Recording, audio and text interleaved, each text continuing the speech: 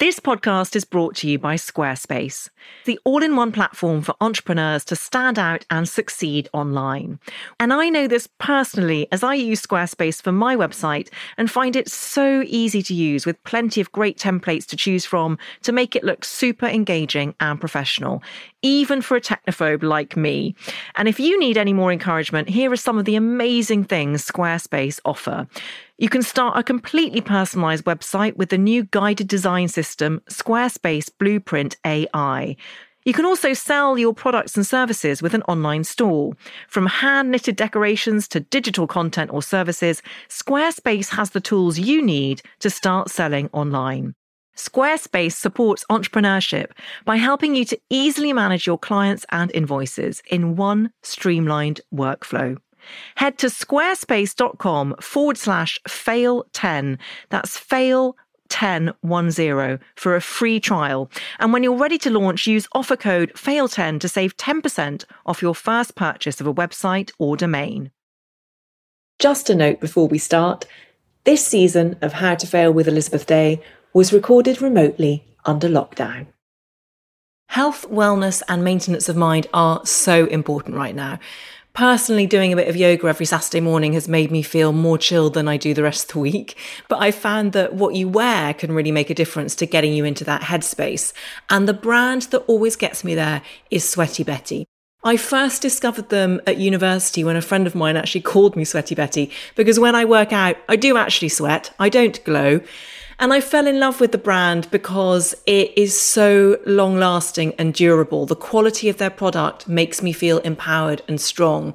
And the brand itself is all about love of movement, but it doesn't take itself too seriously. And Sweaty Betty is a big believer in balance, which is something we all need in current times. I would love for you to try Sweaty Betty and to have the same experience as me. So for a limited time, you can use the code HOWTOFAIL, all one word, for 15% off. I highly recommend their power leggings, which, when I'm allowed out of the house, is what I wear for spinning because they are so hardworking and they give you a second skin feeling and a high stretch. And they come in dozens of different prints and colourways. So thank you so much to Sweaty Betty for sponsoring this podcast and for making such great clothes.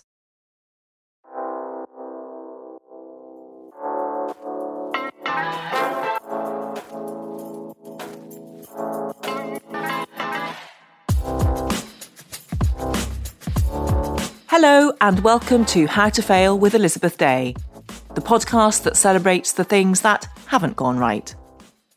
This is a podcast about learning from our mistakes and understanding that why we fail ultimately makes us stronger.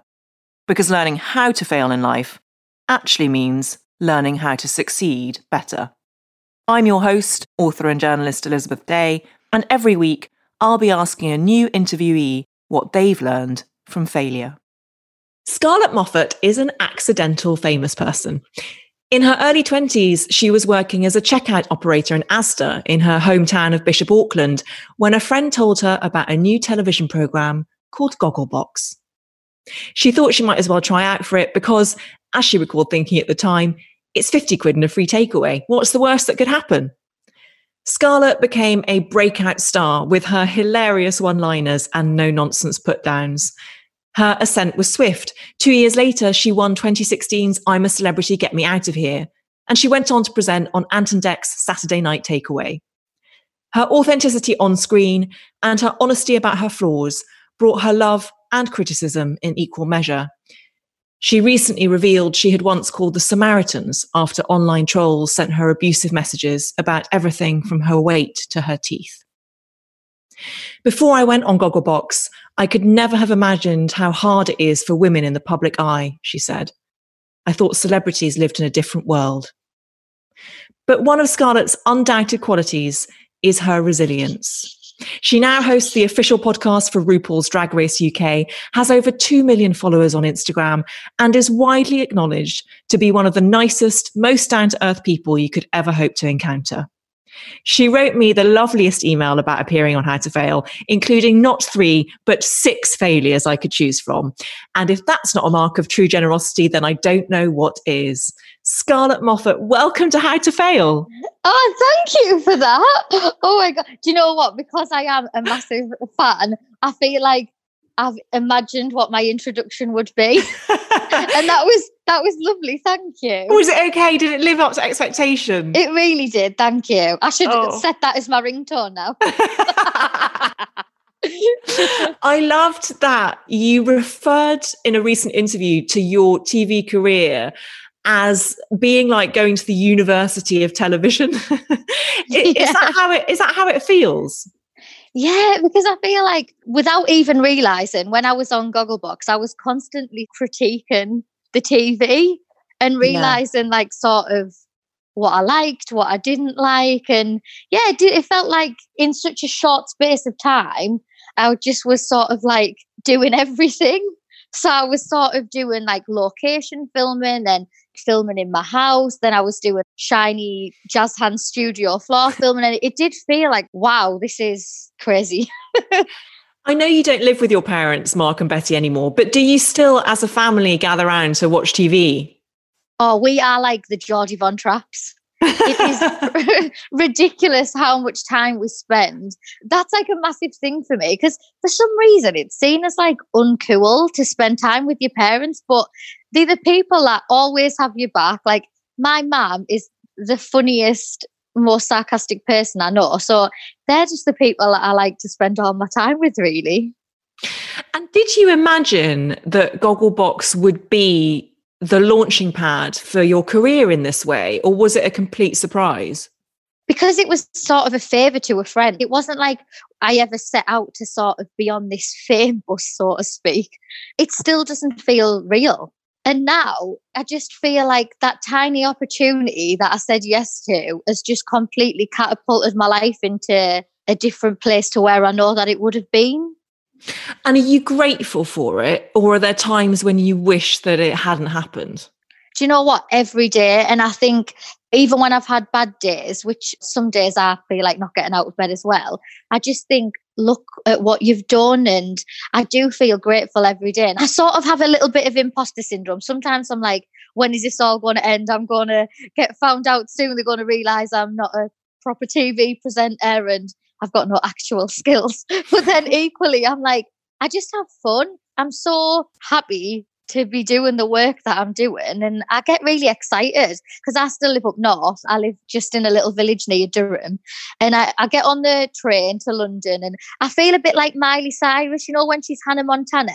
Like she's got the best of both worlds. When I'm up north, I'm sort of in me wellies walking my dog up the fields. And then I go down London and I'm in studios and I get to go to premieres and stuff. It's really cool. It's good. Is it important for you to still live up north to keep your feet on the ground, to use a massive cliche? But how important is that just from a mental health perspective? Yeah, I feel it's a time to just have a break. When I lived in London, although it is such an amazing, amazing city, and my dad calls it the centre of the universe, even though you're surrounded by a lot of people, I did feel quite lonely. I sort of felt like I didn't quite fit in.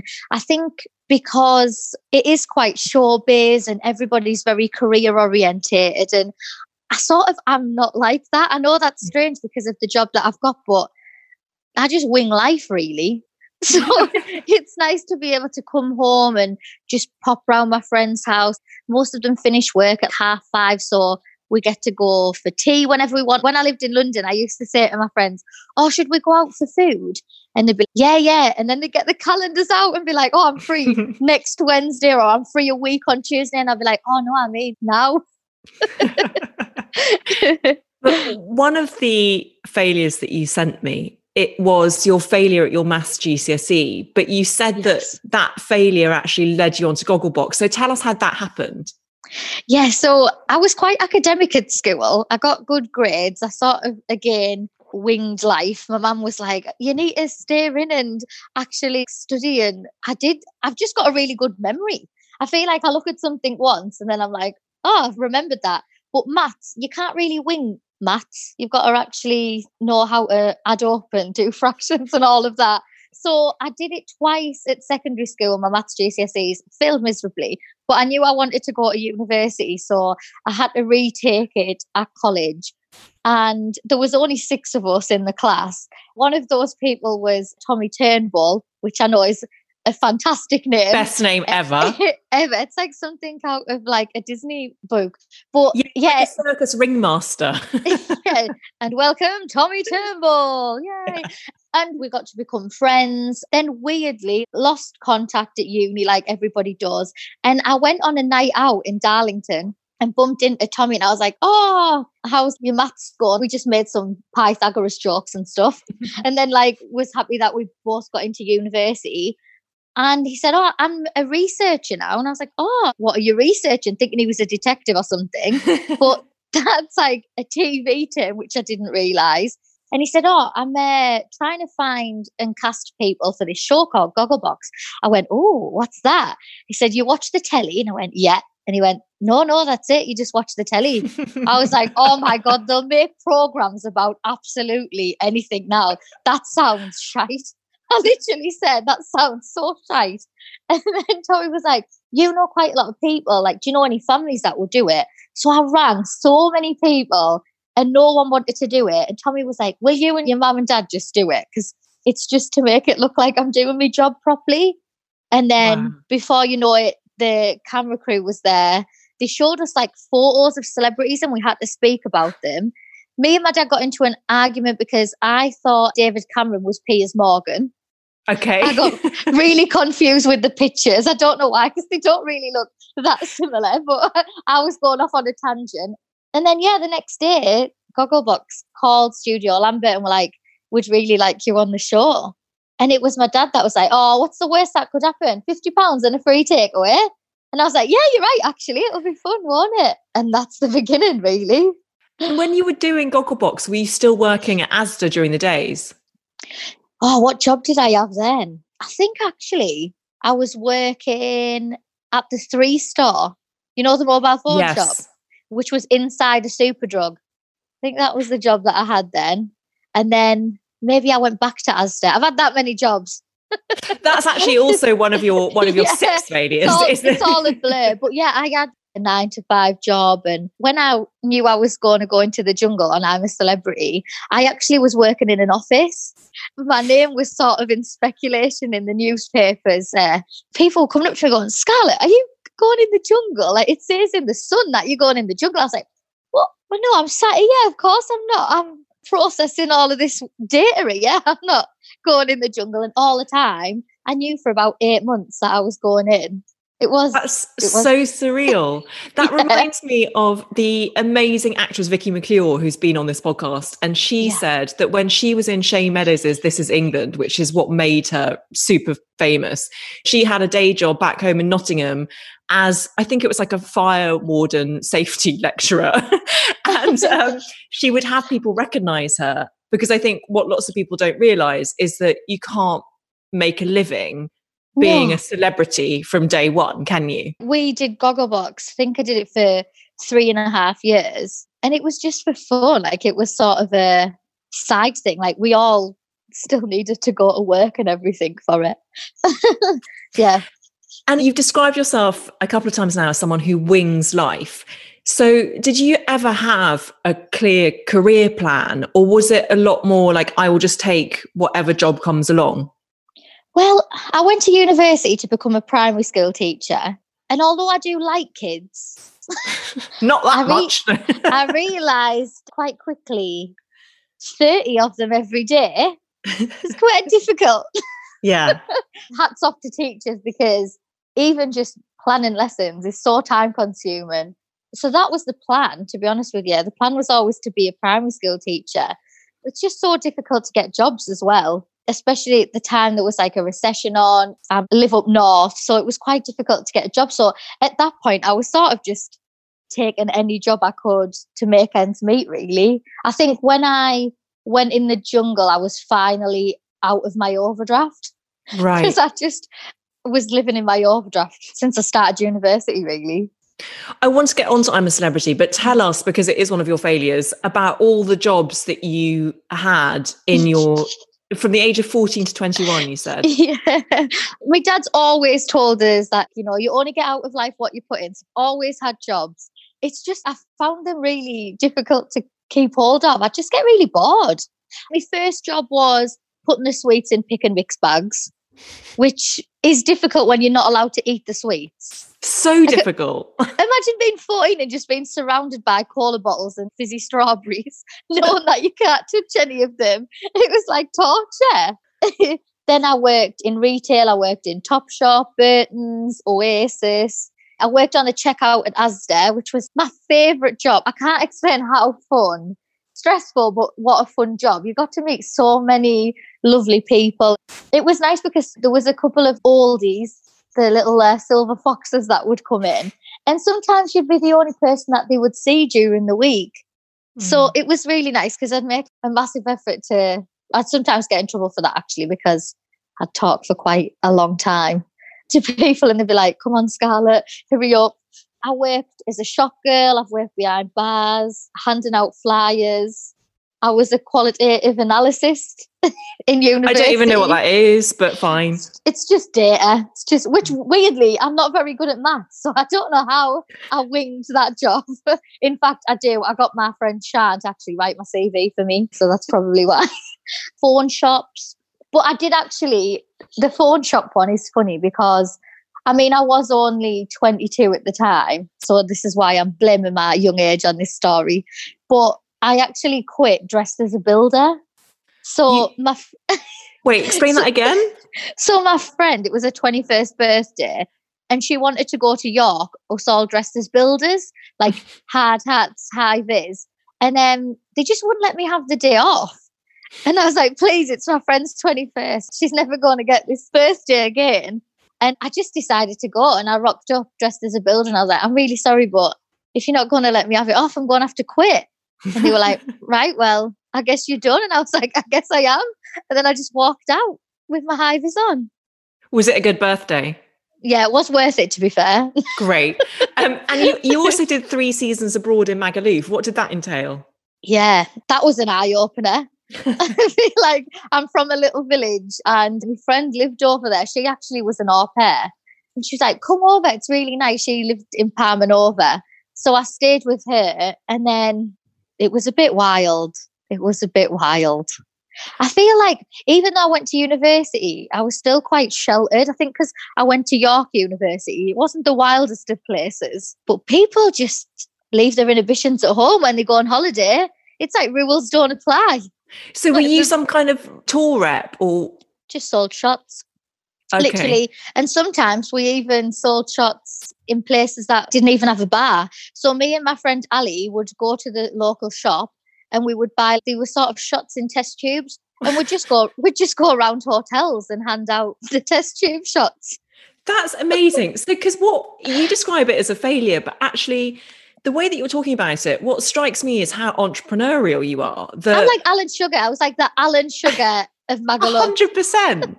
But also the fact that you have grafted all of your life and you have found work when potentially that was quite difficult, and you're not proud about the kind of work that you do. Is it very important for you, the value of work? Yeah, since I can remember, my mum and dad have just like worked. They left the house early. I'd go to my nanny's to take me to school at 7:30 in the morning, and then they'd come back at 6 on a night.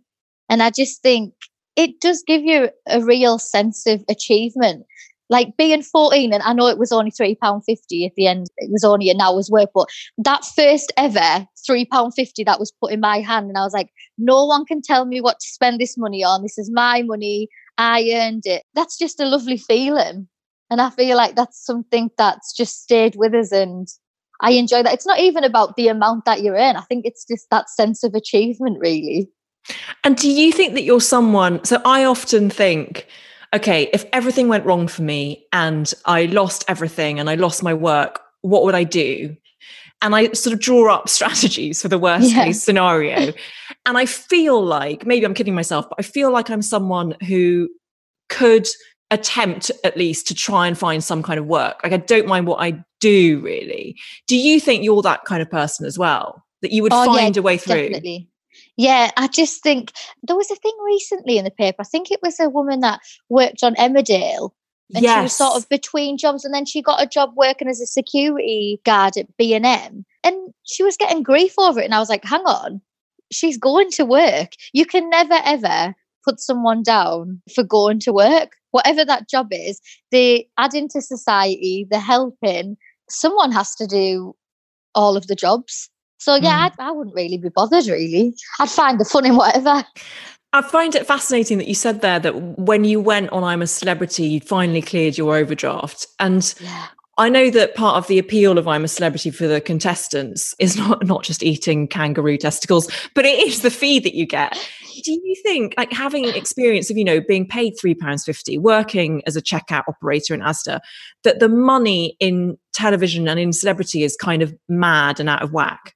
Yeah. I don't even think, like, on the scale of sort of what people get paid on I'm a Celebrity, I definitely wasn't up there on the sort of the pay scale, but I used the money to just pay my mum and dad's mortgage off, because I was like, how else are you ever going to get that amount of money? It is crazy. And I think the current sort of situation that we're in now, you realise sort of how ridiculous certain jobs are paid when there's people risking their lives. Like, my boyfriend's a police officer. I've got friends who are nurses and doctors, and it is insane. Just tell me a bit about I'm a Celebrity, because I adored you on I'm a Celebrity. It's actually the last full series that I watched, and I watched it because of you, and I was so thrilled that you won, because you were so authentic and so yourself and just a star. But what was it like? I mean, I really enjoyed it. I think I'm the only person. I was talking to Deck about this, and he's like, I'm sure that you are the only person that enjoyed all of it. I think because I was just so grateful to be there. And when people were moaning, I was like, come on, man. Like, how many people would want to be in this position? And I just sort of treated it like a detox spa. You're living off natural food. You're sleeping under the stars. Yeah, you've got to pop a kangaroo bollock in your mouth every now and then. But I mean, there is actually worse things, to be fair. But I think for me, I just was really happy to be there and sat with people like Larry Lamb and He's stories, and having Carol Vorderman wash me hair. I just embraced every minute, really. Are you still friends with some of your co-stars?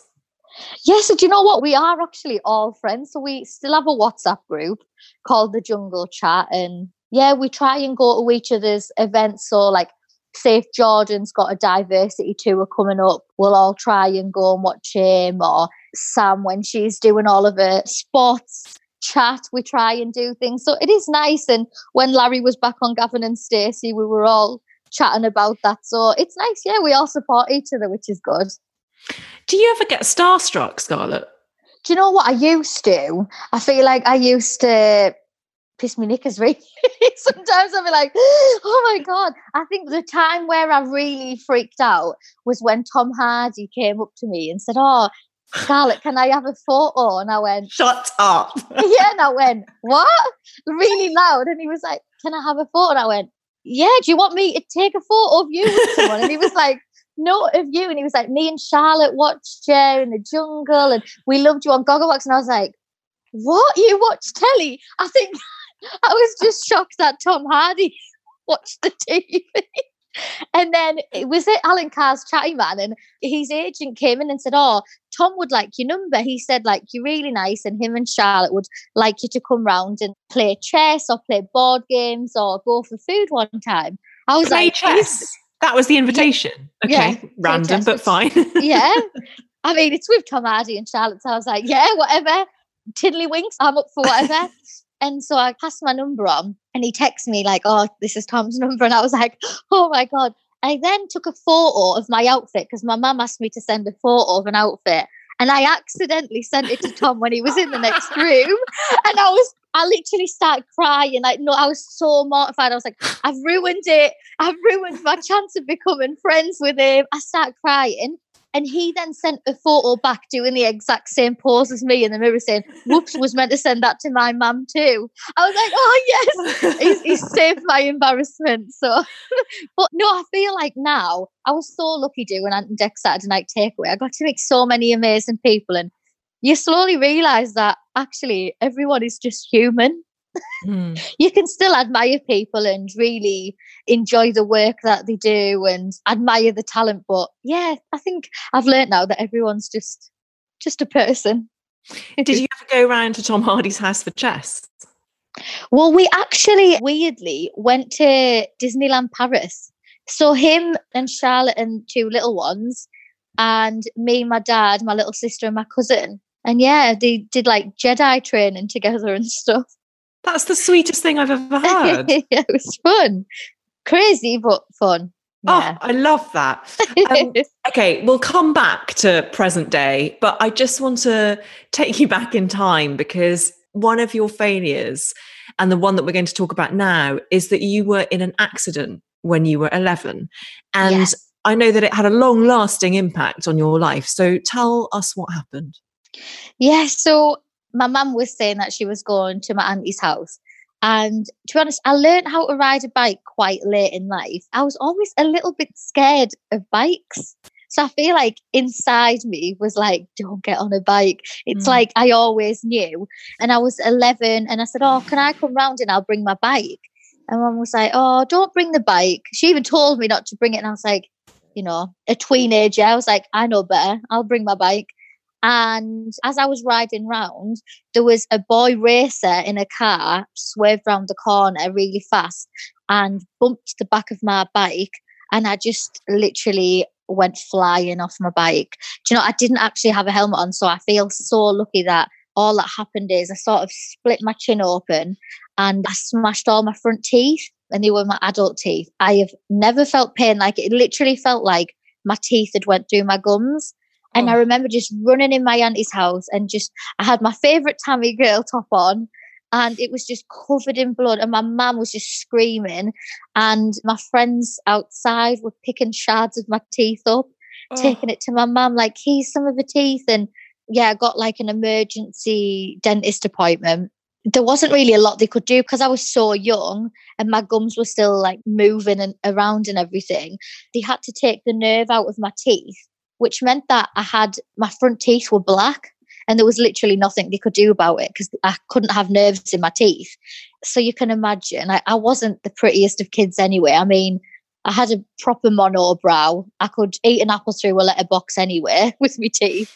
And then going into school and having these little black teeth, and dentistry wasn't what it was back the same as now. So when I did eventually get caps, I sort of looked like I had polystyrene teeth. I mean, I can laugh about it now, but it is one of those sad times because I look back now and things like, I mean, I never smiled. So I have no photos with my great grandma Frida, who sadly passed away. I have no photos with her smiling, which really upsets me now because I think, oh, it's so vain to think even at 11, I was so self-conscious because I got called about it, but I've never been on a bike since. I still to this day have failed to get back on a bike.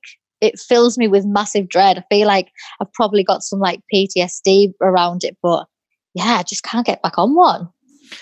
Is that why you chose it as a failure? Because you wish that you hadn't cared as much? Although it's such a hard age though not to care, because it is the age when you're 11, it is the age when people are just seeking ways to differentiate themselves and also seeking a way to like be comfortable in a tribe of people who look the same as you. So it's a nightmare. Yeah, and shortly after that, honestly, I had sort of a bit of bad luck really because I got Bell's palsy. They think it was probably off the trauma of that. So it's sort of where the half of your face doesn't move. It's not like having a stroke, but it sort of has the visual effects of having a stroke, which is why now my face isn't like perfectly symmetrical. But I'm not bothered about it now. But at the time, it was so horrific. I felt like I didn't really play out anymore, and I sort of just become a bit of a recluse really.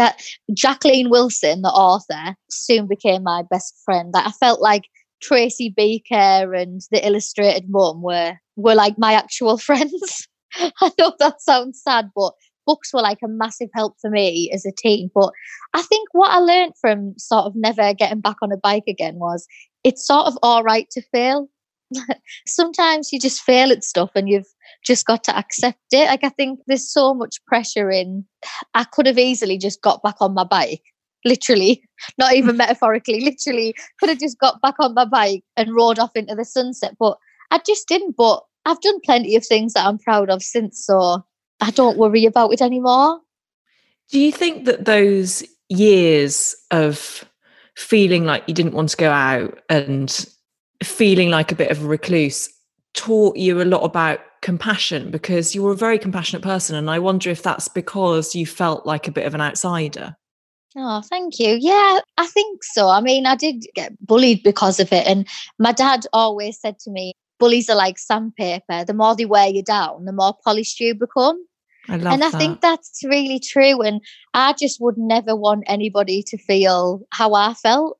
And I think that's maybe why, I'm not a comedian, but I try and make people laugh, because I think laughter is the best medicine. And I think if you can make people laugh and have a giggle, you sort of forget about your worries, really. So I think that whole time did really mold me into the person I've become now. And also, I mean, the only people I lived with at the time, because my little sister wasn't born till I was 16, was my mum and dad. So they did become my best friends and still are. And I think that's why we have such a good relationship, and people can see that through things like Gogglebox and when we did the British Tribe Next Door and things. You talk there about humour, and you are exceptionally funny. But there is that old saying, like, if I don't laugh, I'll cry. And I wonder if you think that you developed humour as a kind of defence mechanism. Because, massively. Yeah. Oh, great. Yeah. Carry on. Yeah, no, massively. I mean, at 11, I started watching things like Bottom, The Young Ones, Norman Wisdom, Will Hay. So I feel like I've always been this old lady trapped in a young person's body. If I was calling myself, then no one else could really hurt us. Like, if someone was to say, oh, look at the state of your eyebrows, I'd be like, God, I know I'd give Helga Pataki a run for her money. No one can say anything to that. No one can have a comeback for that, because there's nothing else to say. It's same as when my little sister started secondary school. I said, oh, look, if anyone starts calling me, just join in. Like, don't feel like you have to defend us, because that was my biggest fear, that she would get picked on. And especially because of like my job and things, I was like, oh, I hope people aren't nasty to her because of me.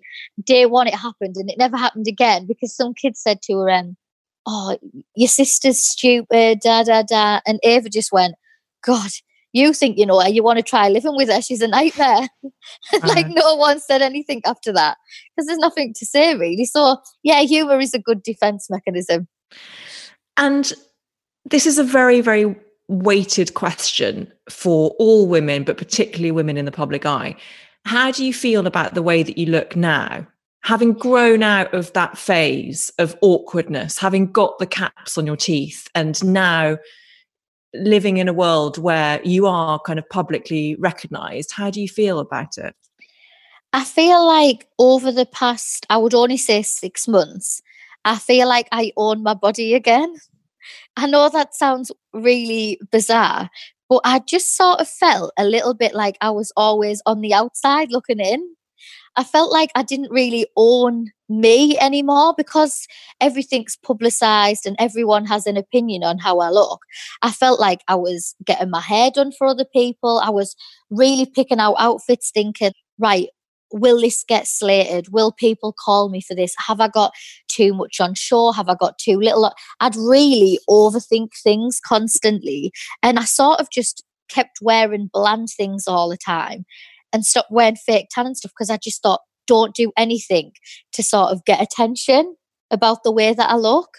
Whereas now I just think that's so stupid. I am who I am. If I want to wear eyelashes that are so heavy I have to tip my head back to open my eyes, then I can. If I'm like a size 16, I know that like in today's standards, that's not the norm, so to speak. And I just think, well, I'm really happy. What I see when I look in the mirror, I like, and I go to the gym and I work out and everything, but equally, I also like pizza. So I just don't judge myself as much anymore. And I don't even think just for sort of people who are bigger. I just think it's just hard being a woman, whoever and whatever shape or size you are, because I just feel like I wish the papers would just come out and say, this is the perfect size. You will not get called any names or trolled if you were this size. But it frustrates me because a lot of the time it's women writing this stuff. And it's like, no, let's big each other up. Let's not put each other down, because it gives everyone else an excuse to. Well, I think you're absolutely gorgeous.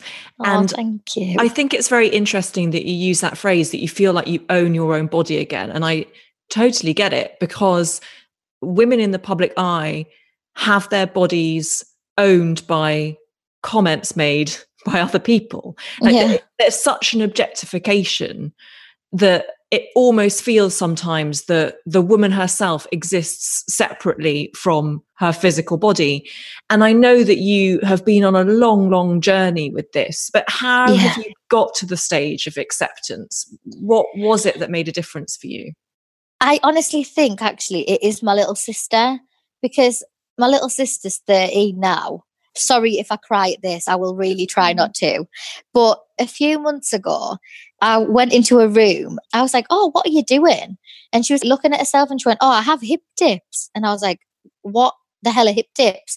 And she said, oh, it's where your hips go out further than your legs. My little sister is so slim. She's really slim. And I just thought, oh my God, I can show her that I'm bothered by what people think, because it really, really upset us. And I just thought, well, that's probably what my mum feels when I'm pulling myself to bits as well. And I just thought, that's awful. I don't want my little sister to feel like that. I don't want my mum to feel like that. And so I started giving myself compliments every day, which I did feel a bit of a wanker doing it. Like, I'd wake up and I'd be like, oh, your legs look nice today, Scarlett. And I'd even laugh. But the more I did it, I just felt really better about myself. And even now, I'll do stupid things like I'll put a TikTok dance on and I'm having such a laugh doing it. And people will comment saying like, oh, you've piled weight on, you look fat. And I'm like, if that's what you're getting from watching that, you need to find a hobby or just hug someone. Because I actually feel sorry for people that feel like they have to put others down. Now I've started, if I get a troll on Instagram, I've actually started inboxing people, giving them the number for the Samaritans and saying like, you know, everything's going to be all right. Because I think I have never been in a place where I felt the need to comment on another person's picture, slating the way that they look. So I can't even imagine what state of mind they are to do that, to think that that's sane. So yeah, I've started just sending people the number for Samaritans. Has anyone ever replied to you? Yeah, do you know what? Every person, and they've always apologised and said, you know, like, oh, I'm really sorry, and like, I'm not happy. And a lot of them say they're not happy with themselves, and that's why they do it. Because I just say, like, why are you doing this? Like, what are you gaining from calling me names? I'm aware that I'm not this. Like, it's what, like, when people comment saying you've put weight on, and I'll just comment back saying, I know.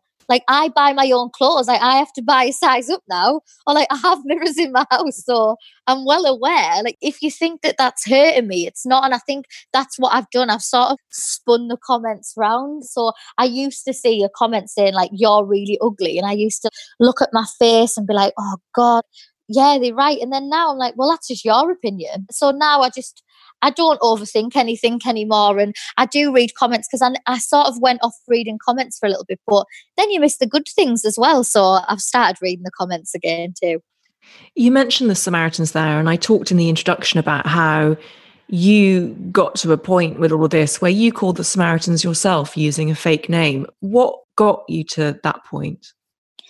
Yeah, I just felt it was like a really sort of hard time where it didn't matter what I'd done, what I achieved, or if I did a show that I was really proud of, or, you know, just something that I was really proud of, it would just get spun into the way that I looked, really. And I was just getting trolled so bad. And it got to the point where I didn't even want to go outside. I didn't want to do any work. So I was like, God, I'm just from this tiny village. I just feel like the luckiest person that I've been given these opportunities. And I think because no one sort of prepares you. So when I was crowned Queen of the Jungle, I didn't realise at the time that that was the peak. no one sort of warns you, like the only way to go when you're at the top is to go down. And I think I rapidly felt that I was like, oh, okay, so you don't just get good press all the time and you don't just get good comments all the time. There is sort of a negative side to all of this. And I think I just really let it get on top of us. And I didn't want to tell my mum because I didn't want to upset her. And it got to the point where I was like, I just don't want to go outside. What do I do? Like, I sort of felt like I wanted to disappear, but I didn't know how. And so I just kept ringing the Samaritans, and it really helped, actually. It's weird because it's speaking to a stranger, so you feel like you can just offload and no one's judging you. Yeah, it really, really helped. And then I actually got the courage to tell my mum and to seek professional help with speaking to a therapist. And I do meditation now, which is something I never thought I would do. Like, I never ever thought that I would meditate. I think because I just always assumed that it was for hippies, but it's not. It really, really helps. So if anyone does feel a little bit crazy, especially during times like this, meditation massively helps you just put a perspective on life, and it just makes you see more clearly. I read somewhere that when people go on Love Island now, you will quite often message them and say, I'm here for you if it all gets too much. Is that true? Yeah. I just feel like, especially with reality shows like Love Island, because it's a massive amount of fame, like it's crazy fame when they get out, everyone knows them. There's been stories in the paper of the past. And I just wish sort of I had someone when I came out of the jungle to say, this is normal. So I just felt like I could sort of do my bit by messaging them. And then they knew that the help was there if they needed it. And I was just like, look, here's my number. If ever anything gets a bit much, or you think, is this the norm, or what do I do? Then I'm a safe space. You can say whatever to us.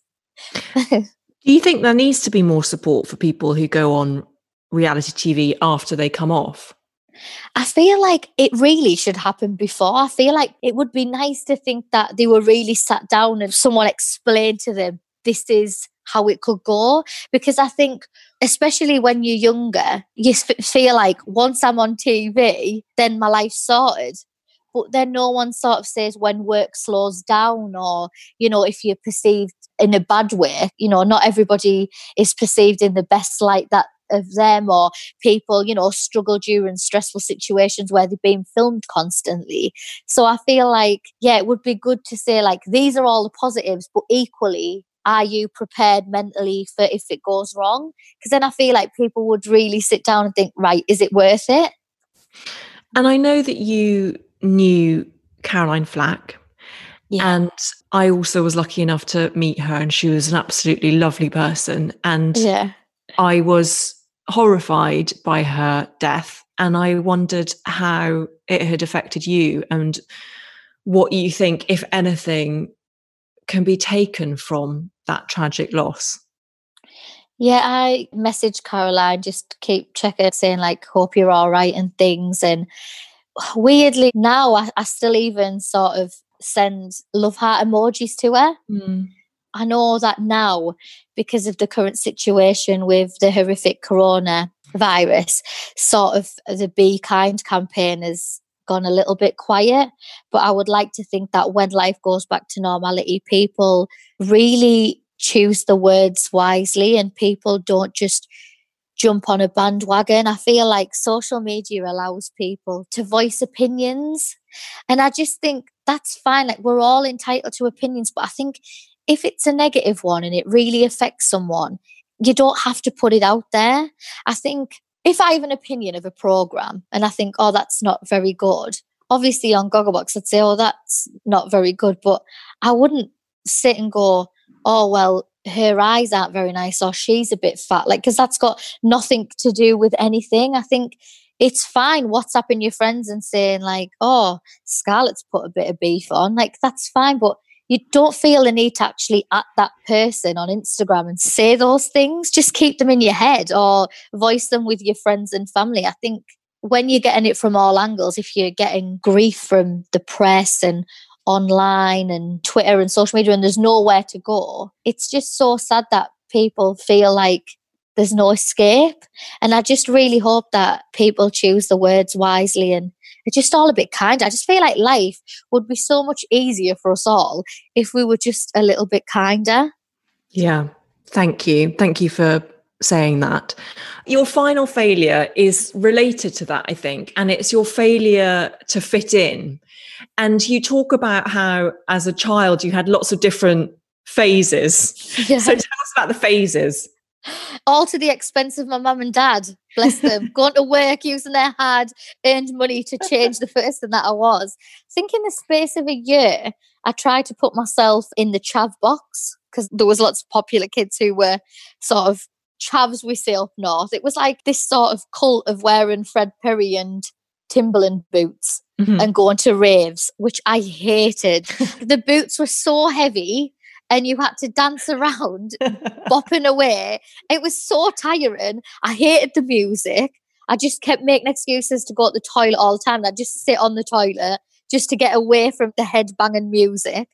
And then I realised that, I couldn't do that for much longer. So then I sort of went in the pop princess box.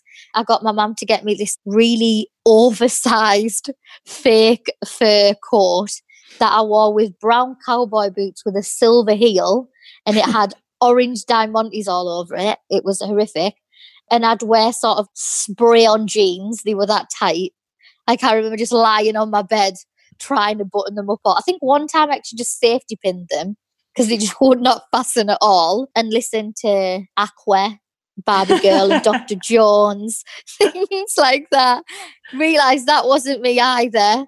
Then joined the emo crew, which was an interesting phase. And we would go into this wood place called the Barrier and all just sit and tell sad stories and horror stories and wear a lot of eyeliner.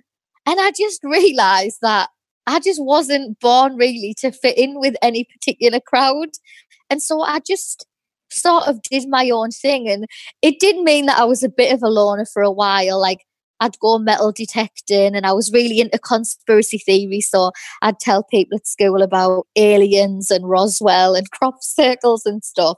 And, before you knew it, I actually had my own circle of friends. And Sarah, we've been friends since school now, since we were like 14, and I'm godmother to her little boy, and we live together at university. And we've been friends 17 years now, which is nice. And I would never have become friends with her if I hadn't have just realised that I failed miserably to fit in and it's best just to be yourself. And how much has RuPaul's Drag Race reaffirmed that message for you, that actually it's not about fitting in, as you say, it's about finding the truest version of yourself? As Ru would say, if you can't love yourself, how the hell are you going to love anybody else? I just love RuPaul's Drag Race. I feel like whoever you are, you watch that and you just instantly feel part of something. If you don't feel like you belong anywhere, you watch that and you're like, you realise that you don't have to belong in a particular type of box. You can just be you. And they're the things that make us unique and that actually people love the most.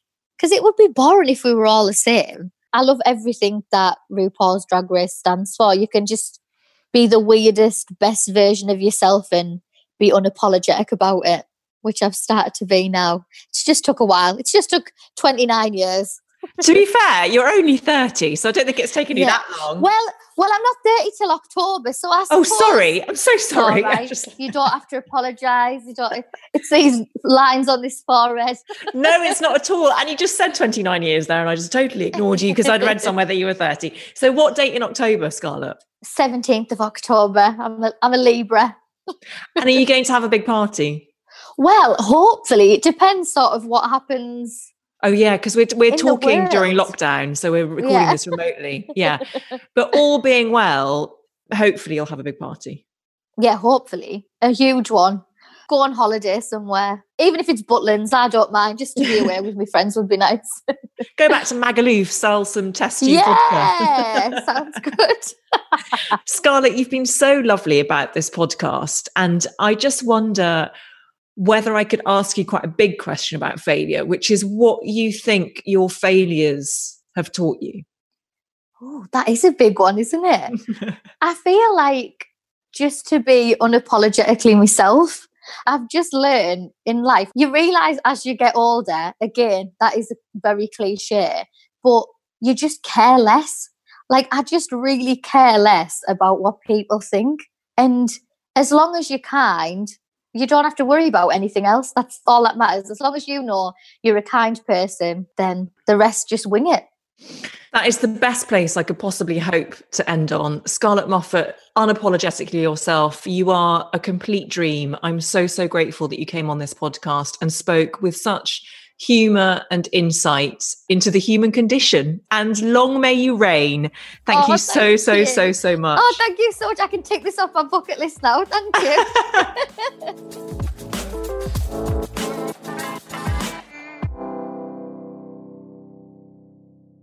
Health, wellness, and maintenance of mind are so important right now.